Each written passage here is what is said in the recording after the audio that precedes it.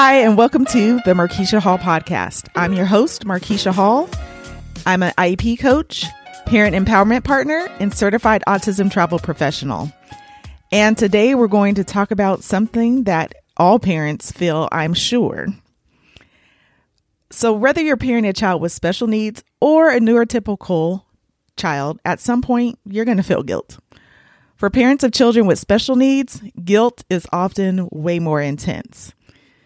It's more intense because you're thrown into a world of therapies, special education, doctor's appointments, etc., that you just weren't prepared for.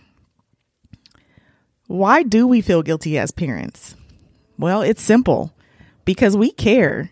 We want to do better, and we expect a lot of ourselves. Many of us have thought about being parents for a long time. It's me. I'm many of us. You feel guilty about about the things that you didn't do, right? Why didn't I pick this up sooner? Why did I wait so long? Why did I skip that therapy session? The list can go on and on. When a child has a disability and does not make gains over time, you feel like you failed as your job because you're not able to brag on the things that your kid is doing, like some of your peers. You need to remember that this does not mean you are not good, loving parents. You're doing the best that you can. But you cannot do this alone, and you need help, but often feel, you guessed it, guilty again for asking for the help that you need. You have to get out there and find others that get it. Other parents that do, and ones that do not have a child with disability. Having a child with special needs challenges us because we have to admit that we can't do it alone. Admitting that we need help feels like we are admitting defeat. The guilt, there it is again, of feeling inadequate can be quite intense. And some of us have more than one kiddo. You know, I have 4 kiddos and struggle with the thought of not giving the siblings the attention or equal attention, as much attention as they need, because often the attention centers around the child that has the disability. Not because we love them anymore, just because it takes more time to do the things that they need. And to be honest, you feel like you just want to get away from it sometimes. You know, you were like, these kids are driving me crazy. I just want to run away. But you also don't want to run away. You don't want to leave anybody with your kids. You miss them when you're gone, or you find yourself talking about when they're gone. Then you feel guilty about that. Oh my goodness.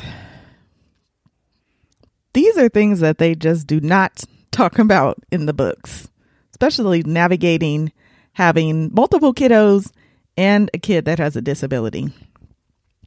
So we've set these high expectations for ourselves that we should be able to provide what our own child needs by ourselves.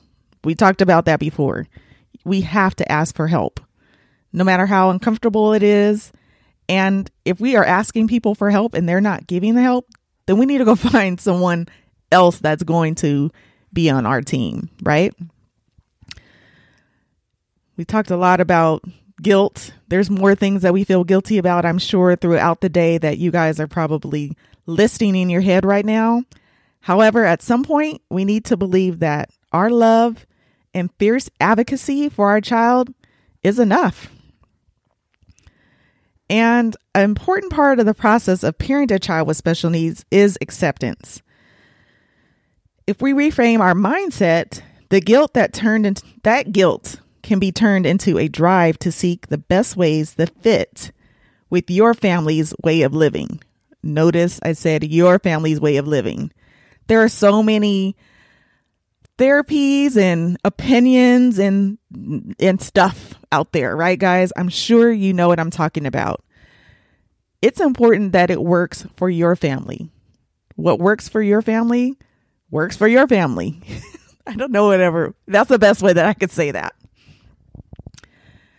And you know what?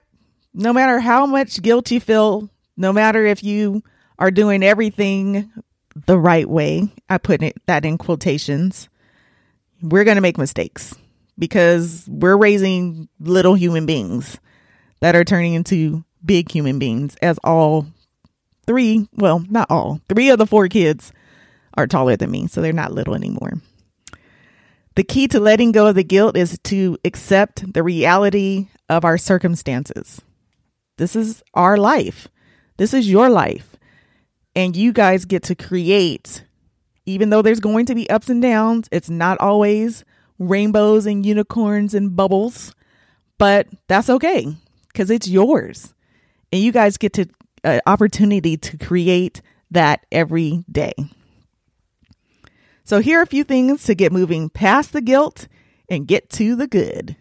1, know that you are not the cause. You're not the cause of this. You have your child. That's who they are. It had nothing to do with you. 2, find some people that get it, that you can just say it all to. You don't have to be PC. You don't have to stay poised. They're just going to let you say what you need to say. Just got to get it out. You got to find that person.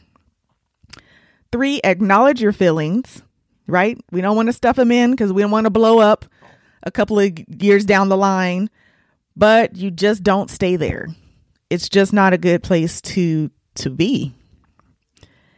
And 4, find a community that will help you learn about your child's disability, your rights, the supports that are available to you, etc., so that you can move from awareness to action. Because it's not just enough to know. You want to be around someone that's going to push you and see you guys as a whole family, right? Because you're important too. You have to know these things so you can best advocate for your child. And I hope that you find that community here with me. And if not, I hope that you find it elsewhere because it's super, super important to have that type of support. You guys, this was just a quick chat because we all have 400 kids, right? If you are listening and you don't have a child with disability, I appreciate that too, because we need more parents that have neurotypical kids to join us. Because as I said before, neurotypical parents and parents raising children with disabilities have things in common, which are the kids. We need each other to build more inclusion and more compassion and empathy towards each other. On that note, I'm going to say goodbye, and I hope that you guys tune in next week. Talk to you soon.